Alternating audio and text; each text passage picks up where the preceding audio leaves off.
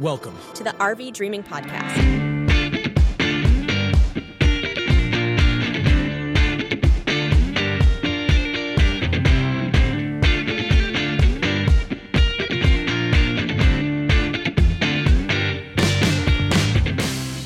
Hey, well, good morning, good afternoon, good evening, good overnight, wherever you may be listening to. This is the RV Dreaming Podcast.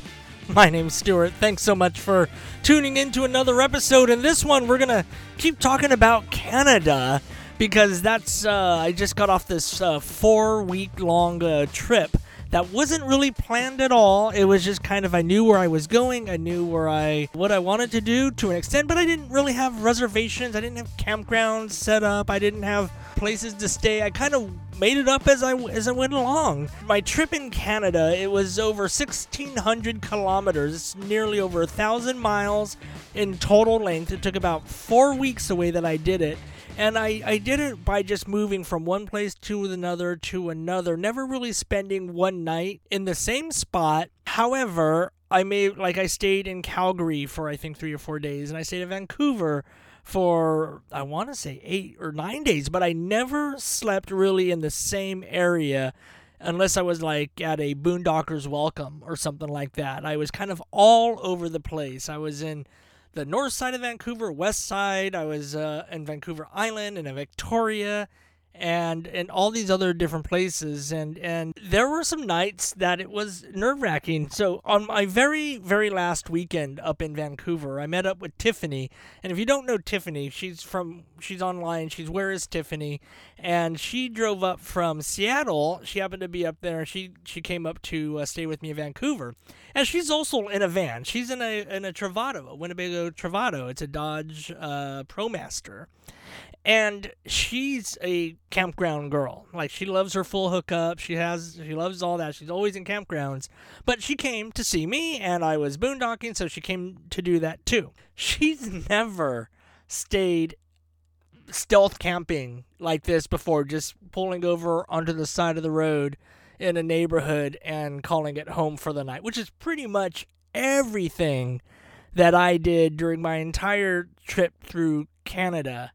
It was just, here's where I'm going, here's where I'm at. So I'm going to give you some tips on what I looked for when I needed to find places to stay. And I'm not talking about Planet Fitnesses or Walmarts or any of those other places, because in Canada, there is no overnight parking. You can't do it. There's signs. There's really, as a matter of fact, when I was in Vancouver, there was a shopping mall that had a bar over the entire mall parking area that didn't even let vans in. Like, it had a height limit of like 6 feet. And that was the only way you can go onto the shopping mall, even if you were going to park outside or things. So I had to go park parallel. So anyways, they're very strict about parking and overnighting and all that. So here's what I did to try and find the best places for overnight parking. See the action on Instagram. Stuart doing stuff. Hear about it on the podcast. Okay, first off, apps. I use Seeker, which is a van life app. I use Campendium.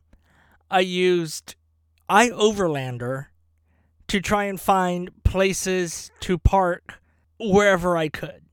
Those places normally gave kind of things, but they're old, they're outdated. And the one thing that I really, and I don't know if this is just a Canada thing or if this is a US thing or just an app thing, it was pretty vague. And a lot of the places that are listed were updated as closed, or they just weren't very good spots. But that's kind of where I started to find my basis as far as what neighborhoods or what section of the city or the community have other people stayed successfully at. And I kind of looked into that area as a starting basis. Other things that I looked at when trying to find things is I'll look for schools and parks. Because right now during the summer, schools are empty, so you normally will be able to find some parking around there, and parks. Parks are a little more high profile because they're parks. They normally close, and they're normally enforced more regularly than schools are. So I looked for that as well. Another thing that I looked at is I would go onto Google and I would find apartment complexes or anything like that. And I would try and find a high-density area where, here's the thing, you go into a neighborhood of single-family residences, you go park your van out there on the side of the street, or you go park your small Class C on the side of the street, most likely all the neighbors know each other. And so they may go, do you know who that is? Are they staying with you? And whatever. And they communicate. And when they realize that you don't belong to any of your neighbors, then somebody is more likely to call the cops. However, if you are staying in an area with a lot of townhomes, duplexes, condos, apartment buildings, high density, high residential things, most likely people aren't going to be able to do that. They won't be able to identify you as being someone that shouldn't be there or someone who doesn't belong to someone who lives there.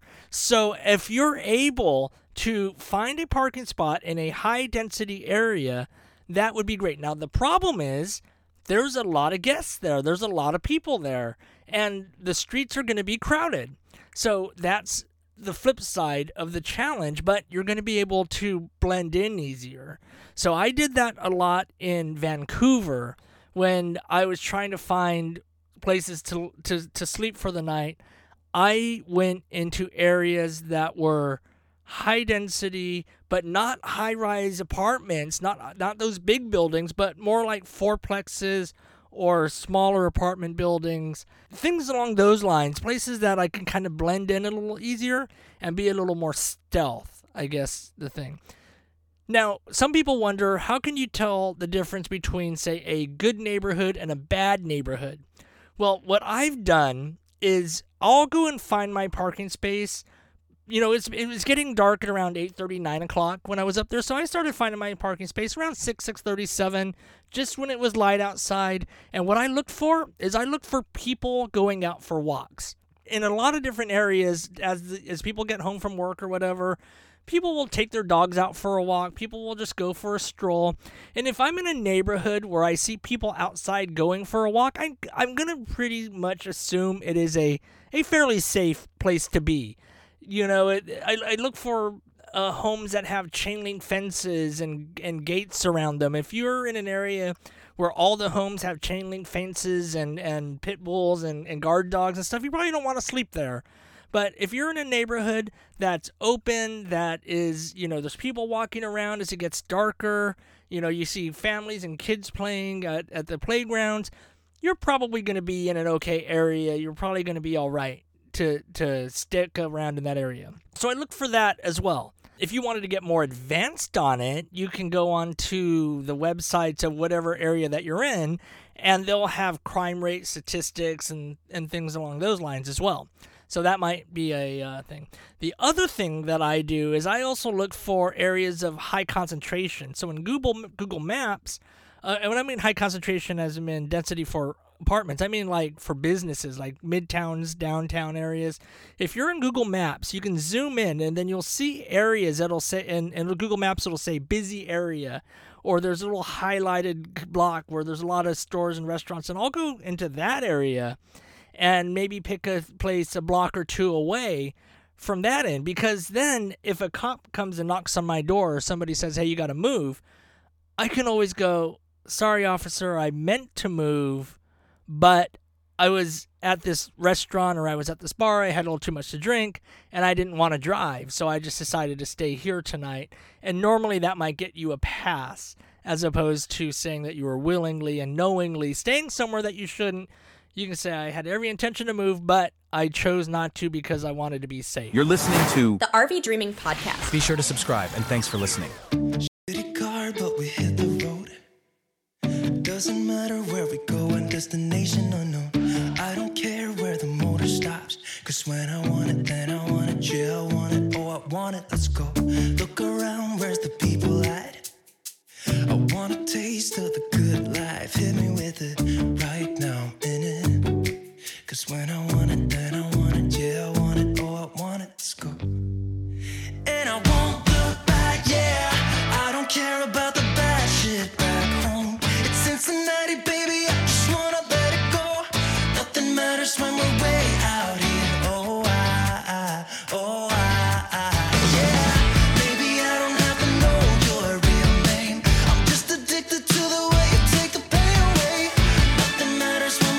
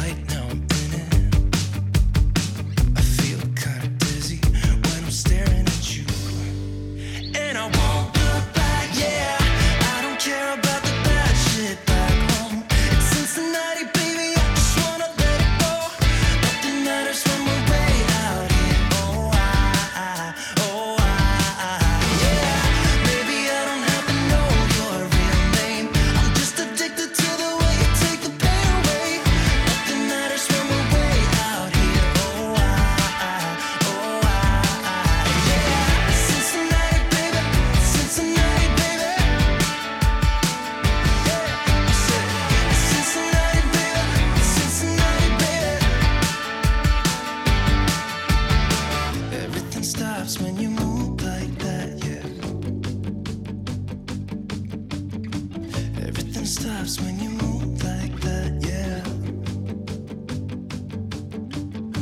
Everything stops when you move like that. And I wanna get in close to you. It's what I'm gonna do, 'cause right now I'm in it. Yeah, I'm in it. I don't care about the bad shit back home. It's Cincinnati, baby, I just wanna let it go. Nothing matters when we're way out here. Yeah. Maybe I don't have to know your real name. I'm just addicted to the way you take the pain away. Nothing matters when we're way out here. Yeah. It's Cincinnati, baby. It's Cincinnati, baby. I said it's Cincinnati, baby. It's Cincinnati, baby. Find us online. RVDreaming.tv. Remember to hit that subscribe button. And there are some places that just crack down, especially smaller towns and whatever, where there's a cop over there that just doesn't really have anything to do, other than looking or trying to make problems where none existed.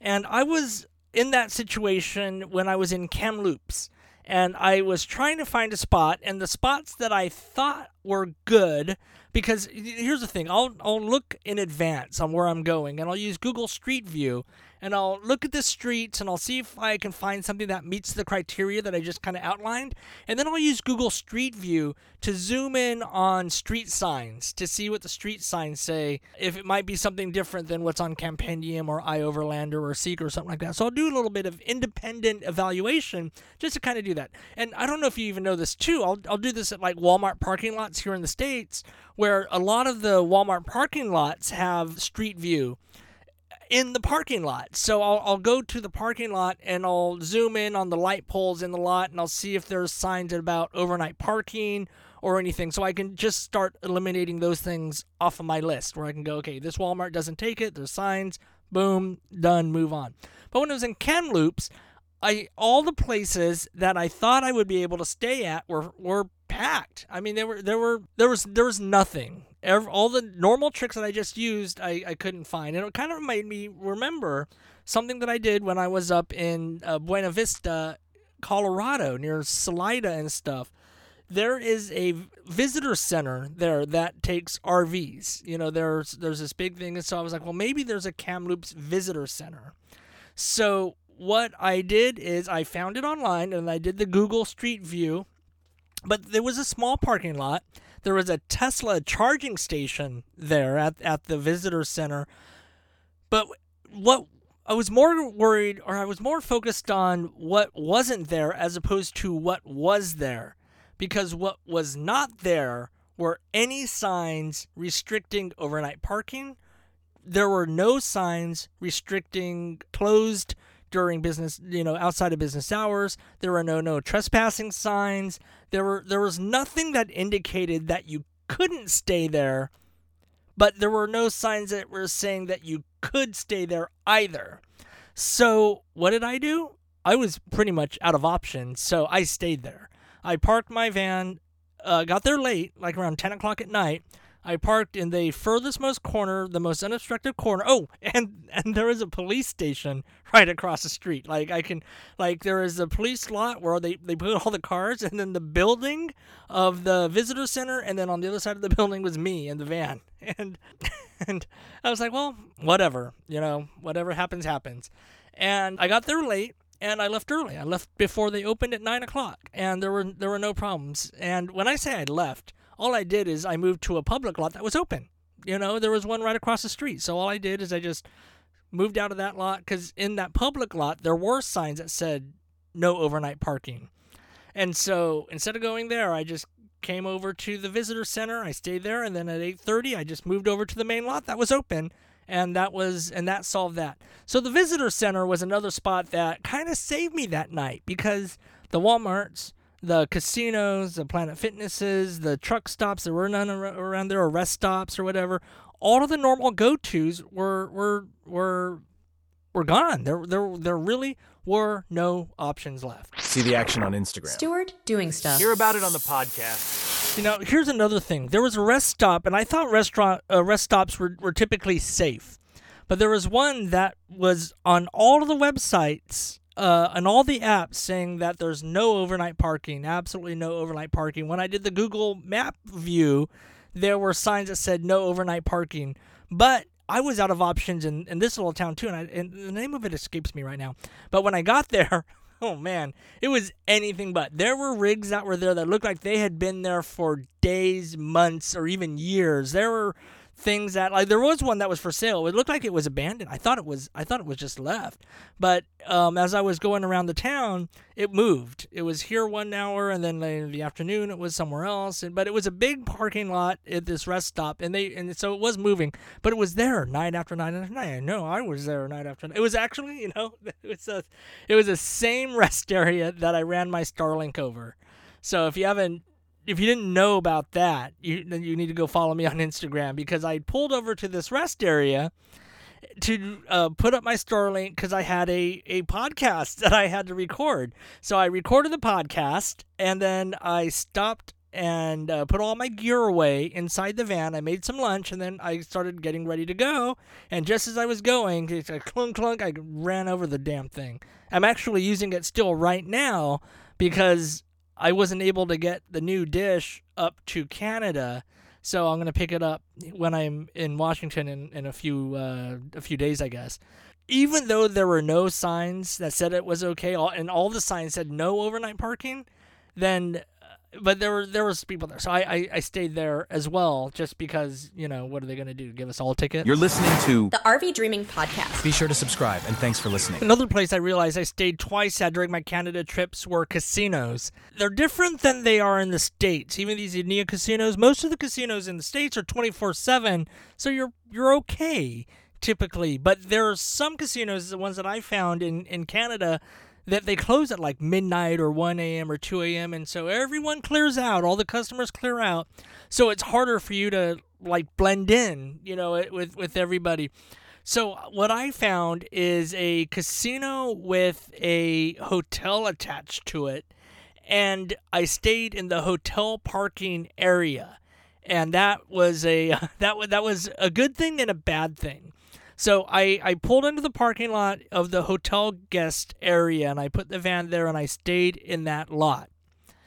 And that was fine, except the morning that I needed to leave, there were cars all around me, and I'm in the van, and the parking lot was so small, I couldn't get out without another car moving so I could maneuver. So I was kind of stuck there until somebody else moved out. One thing like I love about like Texas and the South and everything is there's land aplenty. There's so much land, there's so much space that you never really have to worry about, how am I going to turn around? Can I make this turn? But when you get into these other urban areas or some of these areas where land is more at a premium, you don't have these wide turns, radiuses, and big parking spots that you're used to in some of these other areas. So when you're trying to overnight stealth camp in a tiny parking lot with tiny parking spaces, it can get really difficult to be able to maneuver when you're in a rig. And I'm not a small rig, but I'm not a big rig. I'm in a 24 feet van. And I know vans go from 19 feet. I think that's the smallest Sprinter. And I think maybe the Dodge ProMaster might be that size as well. And then the Ford Transits are that size, or there's also a 22-foot Ford Transit. But 24 feet, I think, is the largest that you can get in a van. And I also think 24 feet is the smallest C-Class Class C motorhome that you can get. Now, here's the thing about the van, and this is why I like it. It's still narrow. If I went into a B plus or a C, you get those extra wings that go out on the side, and then all of a sudden you're going to be a lot wider. So not only are you long, but you're wide, which is one of the reasons why I like being in the van. Is I even though I may need 2 parking spaces to pull through into a parking lot, I could still just take 2.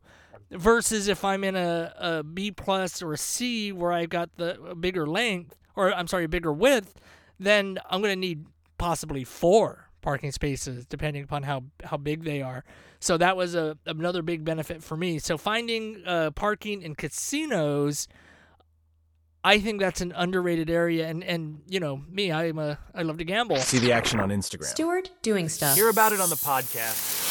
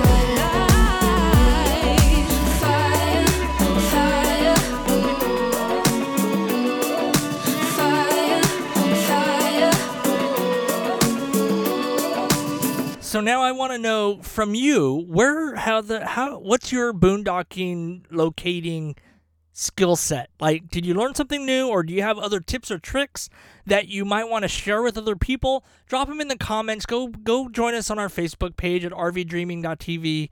Go find us, or even on my page at Stuart Doing Stuff. I want to know about your boondocking skills and habits, and where else have you been able to find this? Because I was nervous, but I was ready for it. Like, I was like in this bring it on.